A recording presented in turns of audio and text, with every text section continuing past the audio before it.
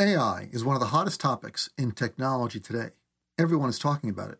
But are we approaching the threshold where fintech merges into what was recently science fiction?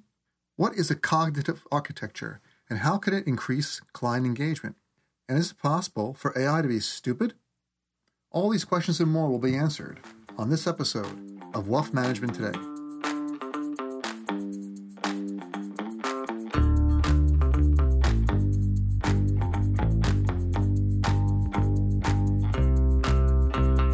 This episode of Wealth Management Today is brought to you by Ezra Group Consulting. Broker-dealers are under tremendous pressure to retain and attract new advisors, and the technology ecosystem is a key part. Ezra Group Consulting is your go-to source for building the next generation of advisor and client experiences that will supercharge your firm's growth, increase user satisfaction, and reduce operating costs. If you're a broker-dealer and you want to leapfrog your competition, contact Ezra Group today for a free 1-hour consultation and 10% off your first strategic planning project. Go to ezragroup.co, that's EZRAGROUP.co for more information. Hello again to everyone in the world of wealth tech, and welcome to another episode of the Wealth Management Today podcast. I am your host, Craig Iskowitz, and I'm a consultant who helps wealth management firms make better strategic decisions about their technology. On this show, I bring you the latest ideas from the brightest people who are on the cutting edge of innovation in our industry. On the show, David Washel, CEO of AI firm Responsive. Responsive is based in that tech hub of Toronto, where we met when I was at the Collision Conference back in May. Great conference, I think 25,000 people, all kinds of technology, great place for innovation and really seeing across industries, across verticals, what's coming, a great view of the short-term technology future. We had dinner. Dave and I had dinner with a group of people. We talked about a lot of technology topics and a lot of music topics because Dave and his wife Holly are part-time DJs.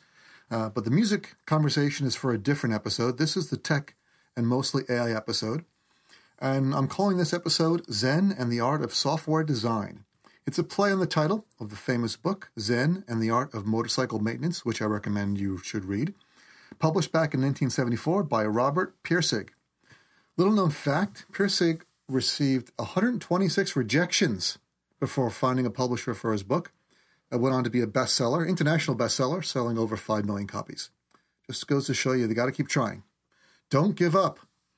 So in this Zen and the Art of Software Design episode, I'm not going to hold you back. We're going to kick it off with Dave Washel. And today on the Wealth Management Today podcast, I am very happy to have David Washel, the founder and CEO of Responsive. And he's talking to us live from the Tuscany region of Italy. Hey, Dave. Hey, Craig. Thanks for having me on. Well, thanks for taking the time on your vacation overseas to talk on my podcast. I'm impressed. Well, what could go better after tiramisu? Right, man. Tiramisu, not just any tiramisu, but tiramisu made in Italy and served there. It's delicious. No, yeah, sure. Loving it. Now, can you say the name of the town you're in? I believe it's Trequanda, and it's clear and close to Montepulciano. I don't know where either of those is. I'm going to Google Maps it after we're done here, and then be jealous because I'm in New Jersey. It's not quite as nice. The rolling hills of New Jersey. I mean, yes, exactly. The lovely alpine meadows and I was going to tour the vineyards of central New Jersey the other day and get a Pinot Grigio. Take an espresso, right? Yeah. Oh, that too. Yeah, Starbucks, like everyone does. All right, so enough of the jealousy of your vacation time. And now I'm going to impose on your vacation time and ask you a whole bunch of questions. I love it. Let's go. Cool. So if you can, in 2 minutes, give us an overview of your company, which you are the founder and CEO of Responsive.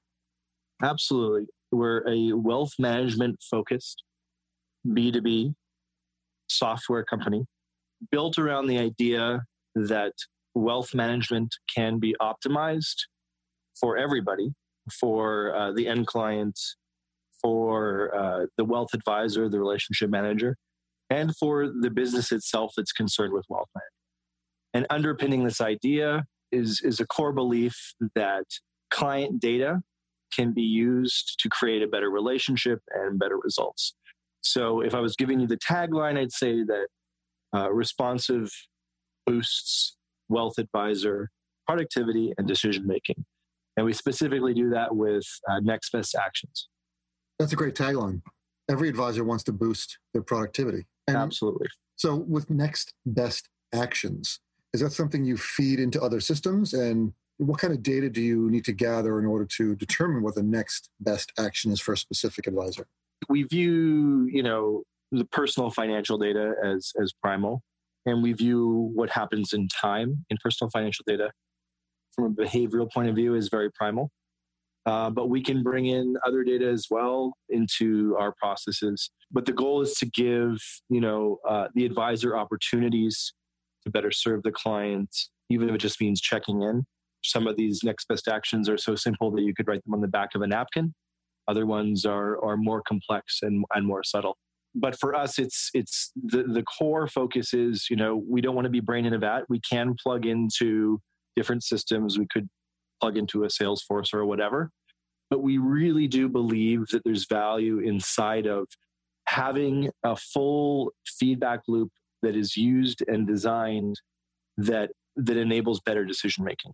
And we view kind of one of the problems with wealth management and all these technologies is kind of fragmented data, fragmented software, therefore fragmented and potentially incoherent service. So we have our own hybrid advisor dashboard that we can build into another system's dashboard, or we can serve things through API as well. But our first choice is to kind of be able to control the cooking and have a full human in the loop system.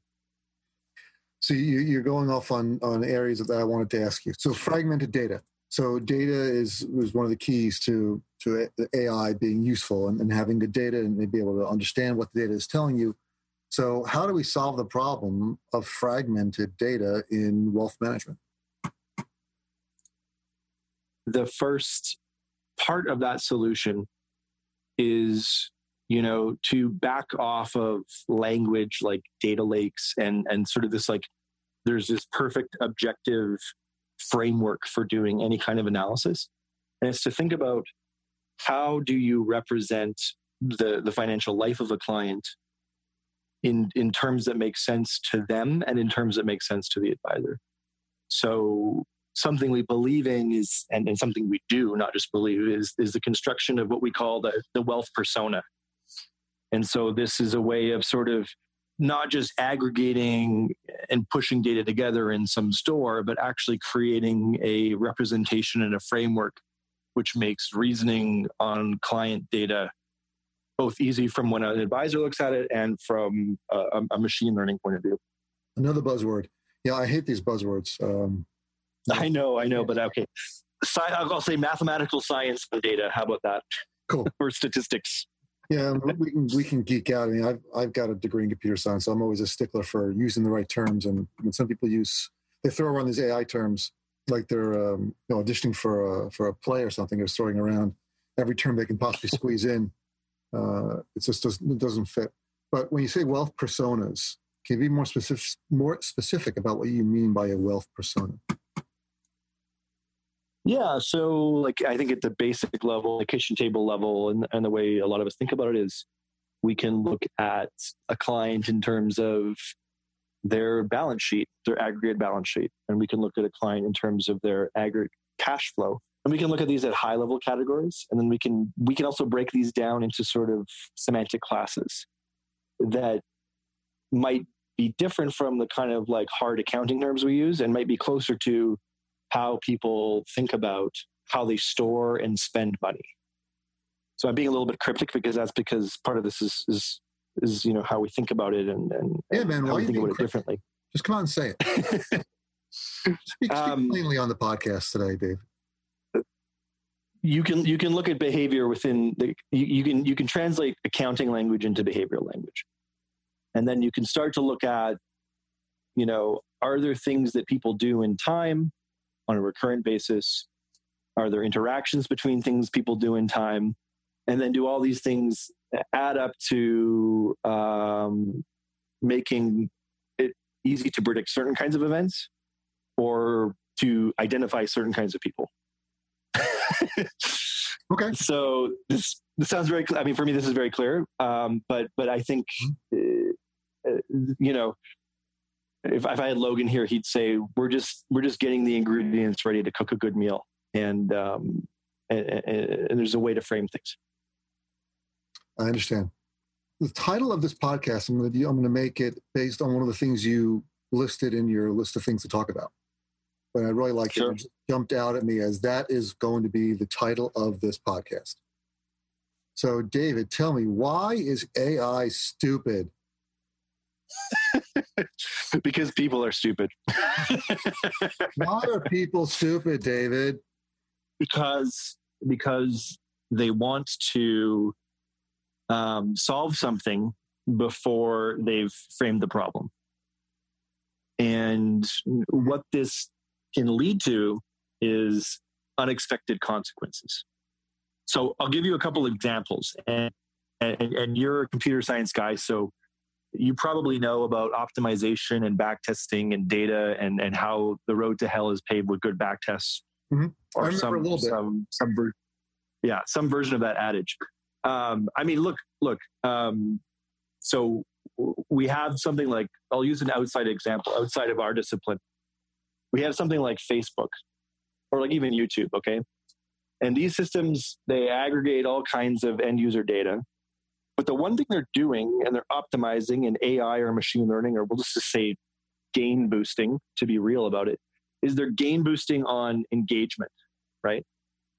And engagement can be that people enjoy something. Engagement can be that it pisses them off and they rage and so on and so forth. But it seems like the conclusion out there is that this optimization of engagement is actually creating divisiveness in politics and actually bad cognitive behavior or bad psychology. So this is an unintended consequence. They don't care how they boost. Yeah. They don't. So they boost. Whatever is worth it to get the gain. The ends always justify the means. They don't care. Yeah. So we're boosting engagement, and then this creates a lot of things maybe we don't like, even as a society, right? So if we translate that back into the banking context, we have a lot of people patting themselves on the back about product recommendation tools and targeting and segmentation and selling all kinds of products. Some of them might be debt, maybe, or credit cards based on all kinds of data. And so there's a question, of what this kind of gain boosting, what kind of impact it might have on, for one, the risk of an organization, and for two, the health of its clients. So that's like an open thing to think about. And obviously, like, behind everything is interest rate sensitivity and central bank action. But I think during our next market event, there's going to be a little bit of excitement and disappointment around some of the slam dunks people have been having in gain boosting on recommending banking products and these kinds of things. And people will start, after post game, they'll realize, wow, we recommended this product and we recommended it for this completely diabolical or idiotic reason. Would be my expectation. Like the way Wells Fargo gain boosted the number of accounts they opened by opening up accounts for people without telling them they're opening up accounts. Yeah. So these are kind of the devils of automation. Like, forget AI, just like forget machine learning and advanced space chat. It's like just automation can create all kinds of devils. So I think right now we're sort of at peak confidence and peak slam dunk mode. And in the coming years, there's going to be a lot of like, oh, geez, we actually let that happen. Looking back on things, we'll say that. Yeah, when we're sitting in 2025, people are going to be like, that was just the same way people are looking at Facebook now and all these kinds of things and being like, man, that was bonkers. It's going to be a similar situation with a lot of the application of AI. I think, you apply AI to 1 million people, that you have a kind of burden of responsibility to think about what the impact of that might be, right? I mean, if you're designing it. Yeah, exactly. Try that. Right back at you, Facebook. There you go. 1 billion people, 2 billion people. So AI is stupid. Is it stupid? When you say AI is stupid, is it because the people who are developing the AI are stupid? Or is it because the people who are using the AI aren't framing the problem they want to solve for properly? We can spin this different ways, right? So one is AI is stupid. It will do exactly what you set it up to do. Mm-hmm. I want to spend this in Like a way it's that not, game boosts the listeners to my podcast. yeah, exactly. Like it's not a magical fairy that like solves your problems. And like at least the cognitive architectures we have right now, they're very limited, and they will do what they have been designed and set out to do to a troubling fault. And so I have to stop you before you keep going. Can you explain for those in the audience, what is a cognitive architecture? Cognitive architecture. Okay, so this is a word that smart people are using now because the word AI has become so beaten up that it doesn't mean anything anymore. I'm going to start using it. So in the old days, what AI used to mean was that you would design a system to solve some kind of problem. And you'd represent the domain, and you'd represent ways of thinking or planning, not even from like a machine learning or deep learning point of view, but even from an algorithmic point of view. You'd frame a problem intelligently so that a machine mind could proceed through the problem space and solve it. This is like good old-fashioned, what people call good old-fashioned AI. Now, in the new school, we've come a long way since the 60s. Beyond basic algorithms, we do have all these new great breakthroughs. Cognitive architectures can be complex systems that organize how sensory information comes into some kind of mind, how that mind will break it apart, remember some of it, act on some of it, and so on and so forth. So cognitive architectures are kind of like the next generation of going beyond the sort of basic machine learning, deep learning, boosting, optimizing one industrial problem into like creating minds that do in fact do mind-like things. Or making AI more intelligent or more able to do things that are productive versus none. I mean, if we're just talking about productivity, like there's going to be a lot of productivity that's done just by applying the sort of machine learning quotidian AI we have right now, TensorFlow, to industrial problems that are well represented. Well, let's not get into cognitive architectures. We're going to lose half the audience if you start talking about TensorFlow. Would you say the cognitive architecture is more of training the AI based on natural language, or I'm just telling the AI, like if it was my assistant, how to do something rather than training it on a whole bunch of data? Yeah, I think the sort of the litmus is like, does it remember things? Does it reason about objects in a world? Does it relate sort of the meaning or behaviors of objects to other objects? Mm-hmm. So the things we'd start to really call mind, and these are the things that people in robotics deal with. And some of the deep learning people have come up with deep learning topologies that start to resemble these kinds of cognitive architectures, like networks that can represent complex hierarchical game states and play video games or interact with environments. But, and things like transfer learning. But this is sort of like the real meat. And I think in the coming years, to bring it back to what we're talking about, having cognitive architectures around the problem of wealth management and banking, because people's lives are complex. There are things that happen in time. You need to understand that some things are the same as others and some things aren't, and you need to remember. So it's not just as simple as, pushing data into a machine and getting a product recommendation. It's, what happened to this person 3 years ago? What did they say? And what are they going to probably want to do in 5 years, right? So moving from cognitive architectures to, is fintech becoming more like sci-fi, like science fiction? Are we seeing more of those types of things that we predicted many years ago that would be science fiction-like, and now they're coming into the fintech world? Yeah, I mean, there's lots of things we can posit. There's lots of things that are happening. It's interesting because like banking is I think like one of the oldest new technologies. When we think about how the creation of banking technology has radically changed the world, from the creation of government debt to the creation of bourses and markets, creation of collateralized loans, like all these things have just had a huge impact on the course of our civilization. And now for the first time, the system itself is going through this huge renovation where the infrastructure around banking is no longer, I think, an advantage. Just having infrastructure, just having pipes. And you see this when the card is played weakest, when you see a banker say, well, we have the regulatory advantage. I think that's like a very weak card to play. I think what's interesting is, if you look at the history of financial transactions and the way they've evolved over maybe like, let's say 10,000 years. Let's not talk about the last 10 years because that's boring. And the kinds of societies we've had from like the last 10,000 years. The last 10,000 years the last 10,000 years of financial technology, right? So we could start with like Sumerian empires where they started accounting with little small clay objects. Mm-hmm. And they'd store them in temples, and they'd refresh these like, on the solstice or the equinox as a way of sort of gathering and redistributing foodstuffs and products, right? So this is the first spreadsheet. It's a little clay. It's not so bad, actually. Yeah, it's not so bad, right? So, but the impact that this innovation had on societies was massive, right? This has created the world's first empires, and the world's first temple societies, all kinds of things. You can fast forward to Britain's creation of companies, right? Securitizing companies. Like, what if we like all chipped in our money and we bought an enterprise, and then that enterprise sent chips to India, right? These are huge innovations. So I think we're now sitting at, I think at the eve of a similar kind of moment and an inflection point.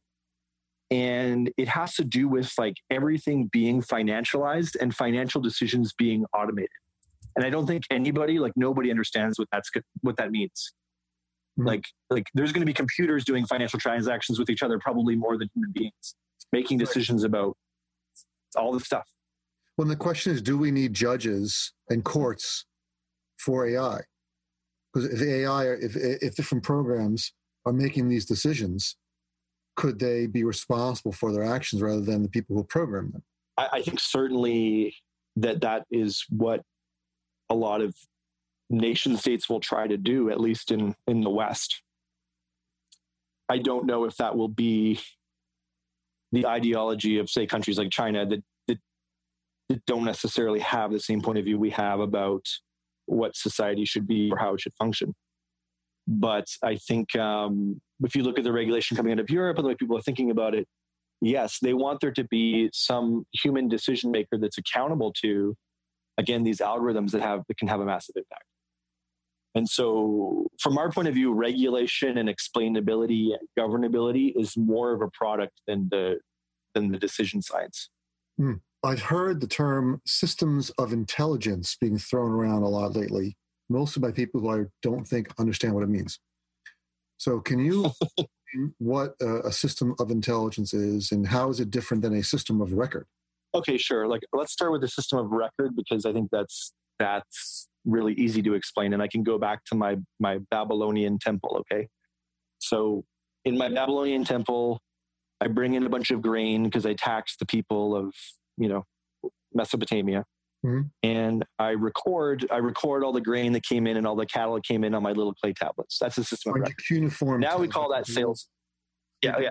And now we have Salesforce on the clay, right? Yeah, exactly. And now we have Salesforce or Microsoft or whatever, SAP, Microsoft Clay. These systems that Microsoft Clay. All this stuff gets written down. So everything that goes on with a business or with a government or with any kind of human activities, it's getting logged in some ledger, so that some person can theoretically look at it later, whether they're a regulator or whether they're a data scientist or whether it's a piece of customer information that gets rendered on a mobile app. So that's a system of record. It's our way of remembering what's going on with a thing at a point in time. That's the easiest way of saying it. So a system of intelligence then is the actual sort of organization and process that makes use of that data for some kind of human endeavor. Okay. So an easy one to point at is like Uber, right? So Uber is storing all kinds of information about people who want rides and drivers and where they are and how much they paid and where they're going. But the system of intelligence is the thing that actually is like, hey, person over here in Fort Greene, Brooklyn needs to get to Chelsea, and they need, and we're gonna tell them it costs this much, and then they're gonna say yes. So all of this sort of the application state, the intelligence around making Uber run, that's a system of intelligence. So in the old days, we just have to call each other on the phone and people would know the business, get things done. Now we have this magical thing called software, which can handle that intelligence for us. And when we add AI on top, it just starts to absorb more and more of the decision-making capacity of the things that people used to do in these organizations. So would system of intelligence be an overlay on top of the system of record? Yeah. The system of record is the memory, and the system of intelligence is the decision maker. I think in the clearest terms. And is that something you're building at Responsive? I will say that our focus is on that. So I can get down into all the vendor language around like plugging into this, integrating into that, but we can talk about like that. What we're really focusing on doing is, can we bring more intelligence to the advisor, and can we bring more intelligence to the enterprise? So these are sort of the two users, and obviously the end client is an important user in our system, but we are targeting an environment where maybe the end client doesn't even have to look at a screen. They're just dealing with their advisor. Can a system of intelligence help a firm be more proactive instead of reactive? Absolutely. Absolutely. I think there's a million things that don't even require all this fancy stuff. Like I said, back of the napkin stuff, getting your house in order, connecting the dots, just showing a full view of a client in a way that haptically makes sense to the advisor. We've looked at a couple products in market that compete with us, and we've looked at ourselves, and we still feel like there's a long way to go on just like how to show who a client is to a wealth advisor. And there's all this legacy thinking around how should we look at a client's portfolio? How should we look at their life? Through these kind of old spreadsheets and tables and pie charts and mountain charts. We think there's a different view of how you want to look at a client. And so I'd say that plugs into the system intelligence side, but at a more, if there's one thing for people to take away, it's just think about how do you represent the life of a client to an advisor? How do you do that? What's the best way to do that? Now, I'm not confident that has been done at a great level yet. And it's not that exciting. It's not as exciting as AI, but I think it's really a fundamental question. That's more of a visualization of the client? That's something we believe in. Like we believe in sort of visualizing something before applying boosting to it or applying intelligence to it. So you can talk to planners, you can talk to portfolio managers, right? And they have the things they like to look at, right? And the things they like to do. And these are industrial processes that were created in maybe the 60s or 70s or 80s. And they make people comfortable and sure they work. But something that I personally believe is that there is a more woke way of looking at data and visualizing it and organizing it and thinking about it that comes before you do any of this stuff we're used to doing or before you do any AI. So that sounds like a process that we do I run a management consulting firm, and we tell clients a lot, you've got your existing processes, but don't just buy a new system and replicate your existing processes if they're not the best way to do things. You built these processes over many years, and they may be related to old ways of doing business. You should really look at a new way of doing it, then bring in a new system rather than the other way around. Yeah, exactly. And look, there's wisdom in the way things were built. So we don't just throw things out. We don't just say that's garbage. But when you think about the way people can interact with things, the way they can look at things now, there's new opportunities. And especially when you think about how an advisor looks at, 100, 150 people or households, maybe they want to look at 300. Maybe they want to look at 300 in context, right? So how can a person or an organization look at and be aware of, 300 people at an advisor level, and how can they be aware of maybe 1 million people at an organization level, right? So it's a question of how it's no longer about like going through this rote process of we do this industrial thing and we crank it out. It's where are you drawing awareness to? how do you draw awareness to a client into a particular situation or event? And how do you represent that in a way that an advisor can look at and understand very rapidly and then investigate? Okay, I'm going to drill down and ask questions and then maybe act, right? So this is our secret. I don't think it's that special, but I think it just requires the kind of discipline to not shakes and fads and sort of all the shiny objects. It's just to focus on this one job of how do we decision making. I want to take a little break from this episode to talk to you about one of my favorite sponsors, the Invest in Others Foundation.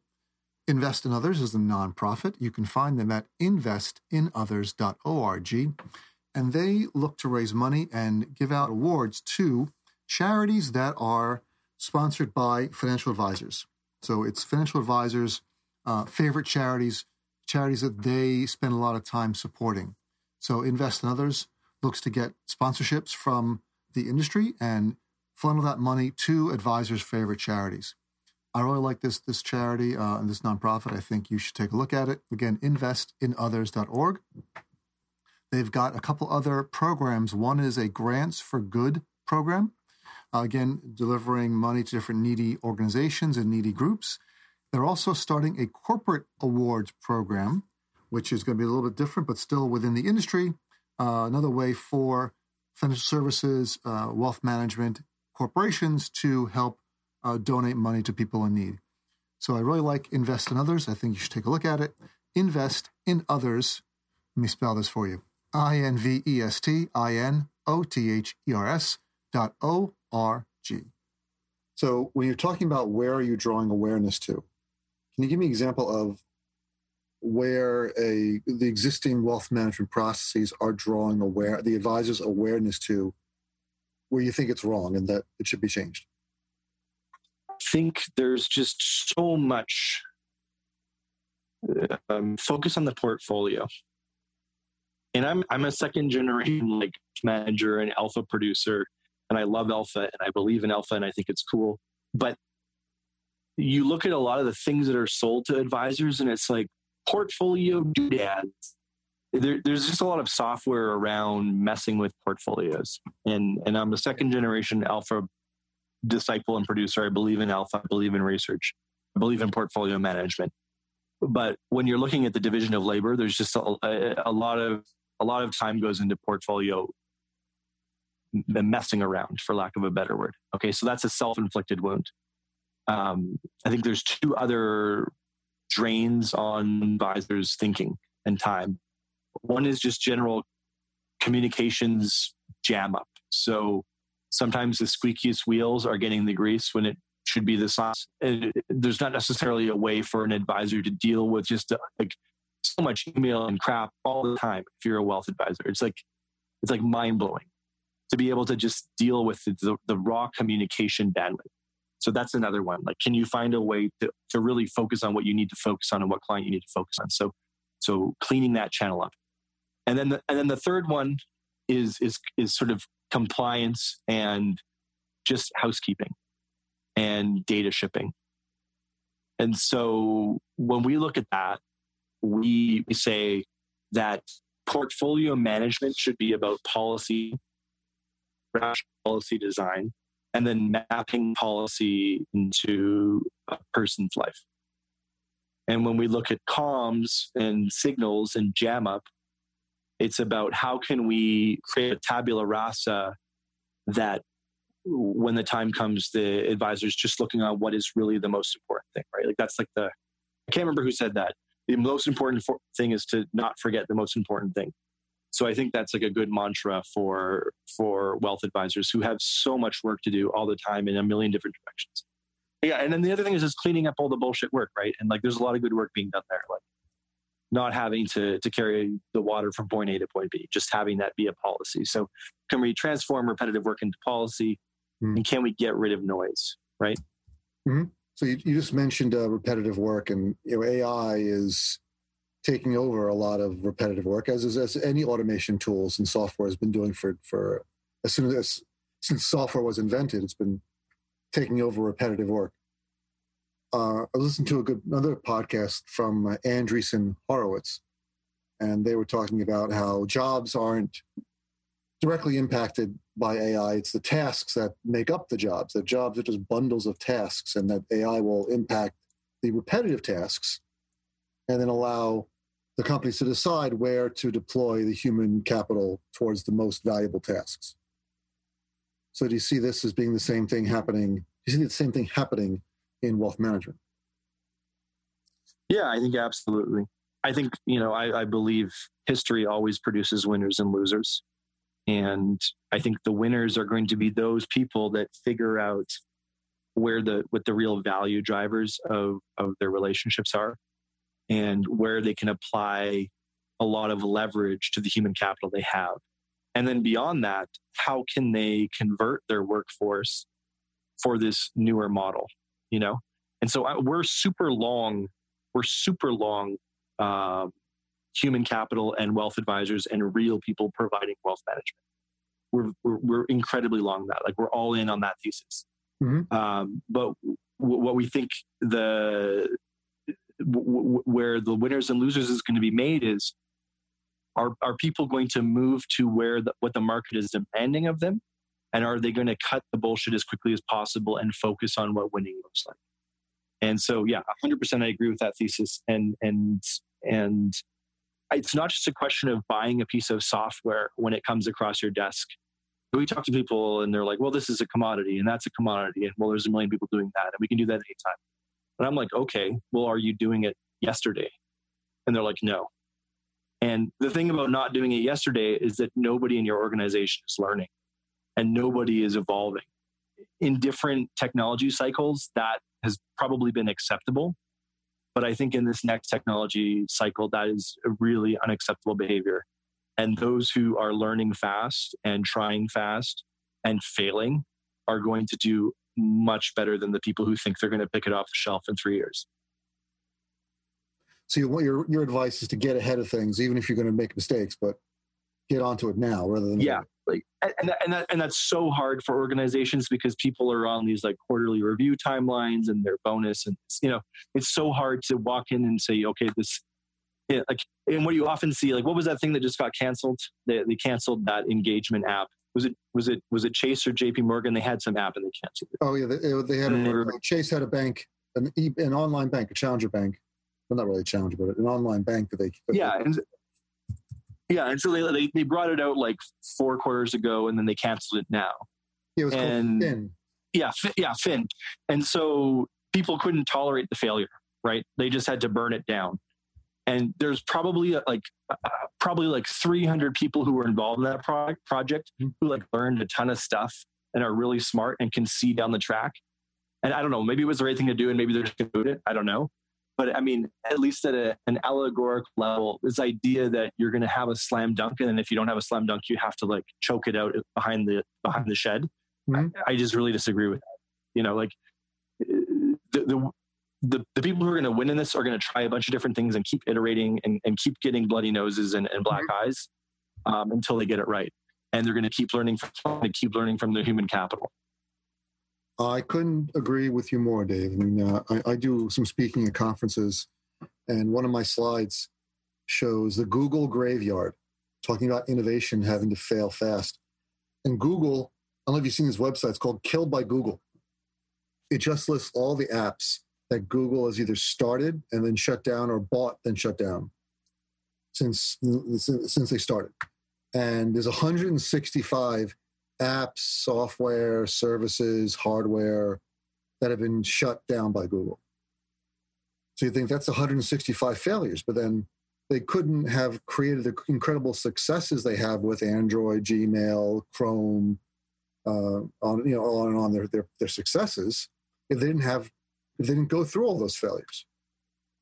Absolutely. It's the Ray Dalio thing about pain, right? Like, pain's there and it helps you learn, and then you iterate and you improve what you're doing and you do better next time. And I think that's like it's an emotional thing. It has nothing to do with how smart you are or what school you went to or how many PhDs you have in your innovation lab. If your team can't emotionally deal with that prospect of failing and having to wear egg on your face for 5 minutes and it's going to be difficult. And I think it's a weird spiritual thing, but I think it's like the most important thing, you know. And I think that's the difference between startups. Not that startups are the answer to everything or that they're omniscient or anything, but that is, I think, a cultural difference between sort of startups and incumbents. And that to me is I think the most important thing. So the incumbents that learn how to do that are going to clean up. Somebody said that experience is what you gain when you don't get what you want. That's in my podcast. I have another series of podcasts called Winners of Wealth Tech. And it's more of an interview about different people and how they got to where they are. And one of the questions I like to ask is, what's your favorite failure? Because that's, you learn your failures and your successes. My favorite failure. Oof. Well, I'm not asking you that. You're not a winner of Wealth Tech. No, I'm just kidding. Go ahead. You can answer that question. No. I don't think we've been around enough to have a famous failure yet. I mean, we ask me in a couple of years and I'll have a good answer. I probably won't be able to give you a good, honest answer right now anyway. So the person who said experience is what you got when you didn't get what you wanted is Howard Marks. What is the innovation? So we're talking about innovation and disruption here a bit. At least that's what I call it when I'm giving presentations. So what is the innovation event horizon? And why does nobody really know anything about it? Yeah. So it's innovation event horizon is kind of like, I mean, if there's any geeks out there who are familiar with, astrophysics and like black holes, in astrophysics, it's the point at which no matter or light or even information from that matter can escape a black hole. So it's why black holes are black holes. There's just this sort of radius out from the gravitational center of the black hole. And once it goes in, nothing comes out. And so I have this theory that as much as people pay McKinsey and Accenture and Boston Consulting Group, that there really is an innovation event horizon. And it's sort of this point at which people don't understand what happens beyond that point. And as smart as they want to say they are, and as much as they think they know, they don't understand. So like a couple, like really, like an obvious one is like the singularity. So like when machines have intelligence that's like orders of magnitude beyond the human mind, they're able to like replicate themselves and like, do things that we don't even understand. That's like an innovation event horizon. We don't know what life is going to be like after computers are way smarter than us. That's an obvious one. Now, if you were sitting in the Holy Roman Empire in like the 1300s, and someone came to you and said, there's going to be this machine that can reprint the Bible as many times as you want to reprint it. That person would not be able to know about the Protestant Reformation, Industrial Revolution, the replication of knowledge that was enabled by the Gutenberg printing press. Okay, that's an innovation event horizon. So right now, because we're so close to that first event we talked about, that first event that I talked about might be 50 years away. It might be 100 years away. It might be 10 years away. And again, the impact of just being in a global network and having almost all of human life recorded, and then the ability to make an infinite number of decisions or for the purposes of the human economy and human organization, an infinite number of decisions, we don't really know what that means. And we don't know what that means as human beings and societies. We don't know what that means even as business people who are working in a particular vertical. So, and I think it just requires a little humbleness on everybody's part to say that they don't really understand what's going to happen. And I will be the first person to say that I don't know what's going to happen.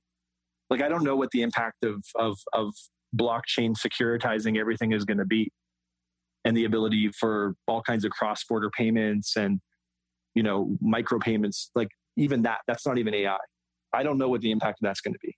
I can imagine a bunch of things like, maybe the mafia will create Bitcoins and people will be able to invest in like dark corporations that are completely ungovernable, or people will be able to create headless horseman corporations that answer to nobody, but are on the blockchain, or, any number of these things, right? So that's one version of the innovation event horizon.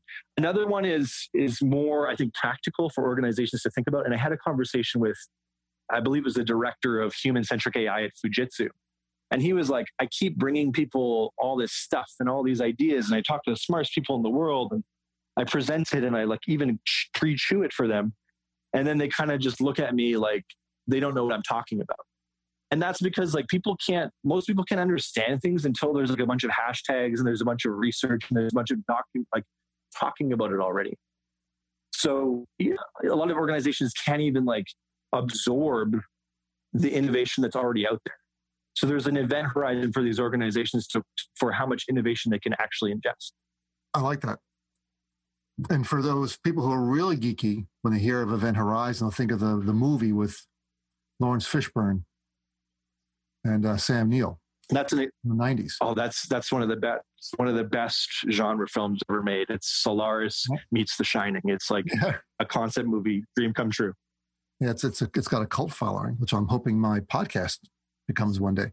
So you were talking about aesthetics and religion a bit. So talk a little bit about Zen aesthetics and software design. The concept I like the best is mono no aware, which is loosely translated to like the pathos of things. So this is sort of like when you look at something long enough and you really kind of clear your mind of like your own preconceptions of it, what you want it to be, what you don't want it to be, what somebody said about it, all the stuff around, all the things that you're bringing, all the luggage you're bringing to something. You kind of see the thing for itself. And this is really hard to do.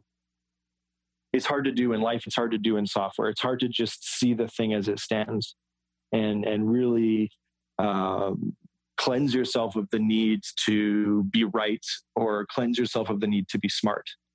And so I think in software, it's sort of like a humbleness to look at your user, to look at not the hero you're going to be by delivering them a piece of software, but the sort of troubles they have and the things that worry them and the problems they have. And I think in finance too, like forget software. In finance, this is a big problem, right? We all want to be innovation leaders. We all want to be very, very smart compared to the other MDs and the other VPs. Right. But at the end of the day, what we're dealing with is this infrastructure that everybody lives their life on. And that's a big deal, right? When we're building software and we're building transformation and innovation for the lives of millions or billions of people, as you said, we have to come to it with a kind of seriousness and humbleness. And I dare say a kind of sadness that allows us to do the right thing. And perhaps you're getting a bit of the Masters of Fine Arts tonight, but sure, why not? You know, if we look at if we look at insurance, right? Like insurance is a bunch of things, right? It's all kinds of technology and processes and compliance and people in suits, but fundamentally, insurance is sold because people are afraid of loss, and loss is so troubling that the human mind can't even approach it. And so we buy an annuity. Right? So this is what I'm talking about when I talk about mono aware, the pathos of things. What is the thing really? And why is it there? And what is the experience of the people involved in it? And how can software represent that? Software there's melancholy, or should software understand being melancholy? I think it should, yeah. I think we're often afraid to represent things in our software that aren't like killing it or winning it, you know. But another very easy thing to do is there's a Japanese director called Ozu, and what he does is in every scene when he sets up a shot, he puts the camera in a low and human position. So when you're watching the films, you feel like you're sitting in the room with the people who are in the film. So I think taking on the role of the people that you're designing the software for and taking it on in earnest and talking to them and having conversations. So I'm very fortunate right now. I have a young employee, Charlie, who's in Helsinki, Finland, talking to one of our clients, and he's sitting there and he's embedded with them and he's going through their experience with the software. So I think that commitment to what your user's actually going to do and being ready for them to not like what you've already done and to respond to that. To get them to get ready for them not to like what you've done? Well, just to mentally be ready for that and not be defensive, right? Like you might have a great idea and you think it's great, but and no matter how much time you spent on it, it doesn't mean it's the right idea. The right idea is a process. You have to get through it. And you're not sure, right? You're uncertain. Isn't that the most precious thing about life? Is its uncertainty? Exactly. And it's something that we're all afraid to say, I don't know, or I'm not sure yet. And I think that it's invaluable when you're investigating and when you're getting through that first layer, right? Mm-hmm. Isn't that something like the way machine learning works? You don't really know. You're uncertain as to what the results are going to be. You're hoping for some patterns to be identified and to help you, but you don't really know. Yes, and even if you get the results you want, you should not be confident that the reason that learning process is doing what it's doing is because it understands it. Right, it's confirmation bias. It may have just come out the way you want it to, but it's really not the right result. Yes, exactly. Because maybe your data is, well, I don't want to use the word bias, because bias for computer science has a different meaning than for social science. But maybe your data is not complete, or doesn't represent the target data set of people who the output will be impacting. Or you're modeling coincided things that you think are the reason that you're getting it right. Indeed. Other thing we wanted to mention was things that go bump in the AI night. So what's scaring you about AI? Oh, I mean, how wide do we want to take that question? Do we want to take that like to everything, or to finance, or I mean, well, I keep coming back to my gain boosting of my podcast. So whatever you think will gain boost most my engagement with my users, you can talk. my listeners. I'm leaving it open to you, Dave. Yeah, I mean, there's a cyberneticist, or the man who coined the term cybernetics, this guy Norbert Wiener. Sure. And he did a lot of incredible writing in the 60s, right? Not Dianetics, future of automation. Cybernetics. Yeah, this is very different. I'm not going to get you to do a personality. There's no personality test tonight. Yeah, he was ahead of everybody. And the thing that I think is really terrifying is, we're a lot of us are baked into MBA thinking and all this kind of optimizing and this and thatting and productivity. And we keep building these processes to do better and better and better. And what if the processes we build are really, really, really optimal? That's the scary part, right? And this is, again, back to the thing of unintended consequences. What are you optimizing? What do you think you're optimizing? And what are you actually optimizing? And then what's the impact of that on human systems and social systems and financial systems? So the really dumb, transparent one is when you have these flash crashes, right? Mm-hmm.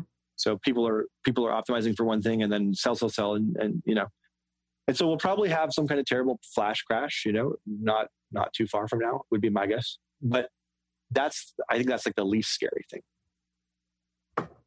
Sure. Well, the term cybernetics doesn't it? It's from the Greek. It means governance. So yes, you think that the concept of cybernetics applied to AI means we need better governance over how it's applied, how it's used. Yeah, I mean, without picking a side, I don't think in any country right now we have any philosopher kings.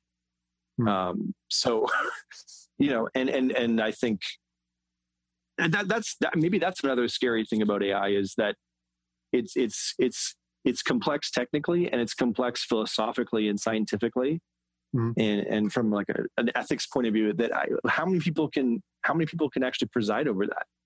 And yet we're going to put so much decision making power into the hands of these machines and mechanisms in the next couple of years. And who's going to watch over them? Yeah, or who's even going to understand them, even if they were watching? It's almost like string theory. Only 5 people in the world understand it. So, yeah, but string theory isn't running the world economy or Oh, true. Well, AI isn't running the world economy yet either, but it could. Yeah. But fortunately, there's a lot more moving parts in the world economy, so it's difficult to run that. You talked about so we've covered a lot of ground here, and one of the last things that we had on our list was the future of work in organizations, and we touched on it a bit earlier about how AI will impact tasks bundles of tasks that make up jobs, but how do you see AI impacting the future of work, and specifically the future of work around wealth management? This goes back to, tying it back to our core mission to upgrade the way that wealth advisors provide advice, and also the way that enterprises manage wealth advisors to do this and to succeed for both the client and the organization. I think if we look at the past, the way organizations work, it's industrial, it's operative. So this is typified by people dealing with spreadsheets, processing some data. This is what I'm referring to as kind of like the financial matrix, and then outputting some decisions. So I think in the future, as we talked about earlier, a lot of those things are going to be absorbed into automation, and a lot of low-level decision-making is going to take care of a lot of this fiddling that people in our industry used to do in the old days. So then it becomes more about the frontline worker being a researcher, a frontline researcher for the organization to understand the client base. And not just do research for the specific service they're providing the client, but do research about their client for the organization. So the organization itself, the mother brain or the system of intelligence, as we think of it, can do a better job of what it wants to do. And there was this sensational announcement today from the CMO of Salesforce about like marketing campaigns being over. And I think that had something to do with this idea that the future of marketing is this feedback loop of learning from our customers and then upgrading our services for them.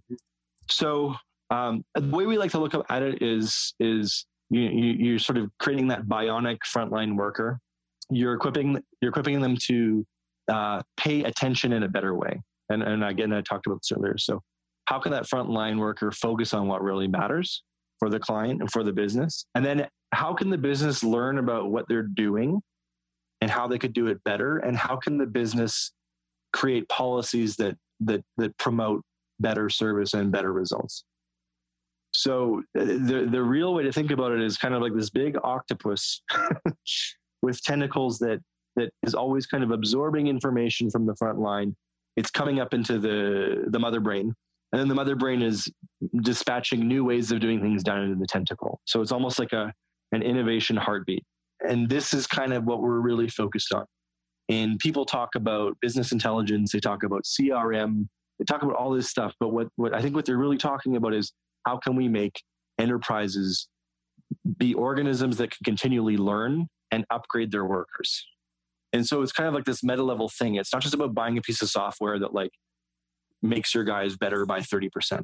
It's about creating a system that's going to enable your guys to learn and get better all the time. And it's going to enable you to see what's going on and to design policies that are going to make your frontline workers better. So design policy, I think, is something I'm going to say again and again and again, because it's the Andreessen thing. Tasks, forget tasks. We can get robots to do tasks. What we want to do is design policies and then decide which policies to deploy, right? So in the context of wealth management, the enterprise might decide that they're going to offer a suite of composable financial plans with insurance and wealth management and maybe even banking. I would suggest yes, banking. And then they're going to provide these dance moves to their advisors, and then the advisors are going to be the ones to be there and choose and evaluate and maybe personalize policies. And then they're also going to be there to learn from their clients about what's working and not working, so the organization can get better at what it does. So it's a two-way flow of information. It's like that Kundalini. Like I'm from the West Coast, so it's like that Kundalini chakra thing. You know, the Kundalini stake moves up the spine and then it moves down the spine, right? Mm-hmm. Right. Yeah. So I just said that so nobody will take me seriously, but honestly, that's the metaphor, right? Like information needs to flow two ways, and that's in any healthy organism. Information doesn't just flow down; it flows up and it flows back down, right? I like that, as it should, and that's what you mentioned earlier about a feedback loop. Yes. And would that be a way that AI could be used responsibly or used to the best effect, is by having that feedback loop and constantly adjusting how you're using AI in your organization? Yeah, I mean, I think if you look at the people who are trying to do automated driving, they're not just throwing robot cars out on the road. They got human drivers in there who the robots are learning from, right? So that's a pretty solid metaphor. And there's a reinforcement learning paradigm around that. But even before you get into reinforcement learning, I think there's just the idea that you're humble enough to accept that there's a lot to learn in this space. There's a lot that you can learn before you even start applying machine learning to these decisions. So we can kind of illuminate the whole decision space of wealth management so that we're looking at the decisions that are made at every kind of vertex in the system and what value those decisions have at each vertex. So at the client vertex, at the advisor vertex, at the branch vertex, at the vertex of people designing new products, right? So I think awareness is the commodity and decision-making is the value added. So where does the policy come in? Well, you can look at policy as probably like a set of dance moves, right? You're not going to have an infinite number of policies. You're probably going to have a finite number of policies and sub-policies. You're either going to look at the client situation and the guidance that's been provided by the machine, and you're going to say, yeah, I totally agree with the machine. Let's ship it and go. And I'll contact the client and get this done. Or you're going to look and be like, I don't really understand the situation. Maybe we don't have full data. Then you're going to have to go and you're going to have to do research for the client, right? And then you can do the policy. But the important thing is like human lives are heterogeneous and complex. And these kind of things cannot be automated at all right now, I don't think. I would agree, and I would agree with that. Human lives are heterogeneous and complex.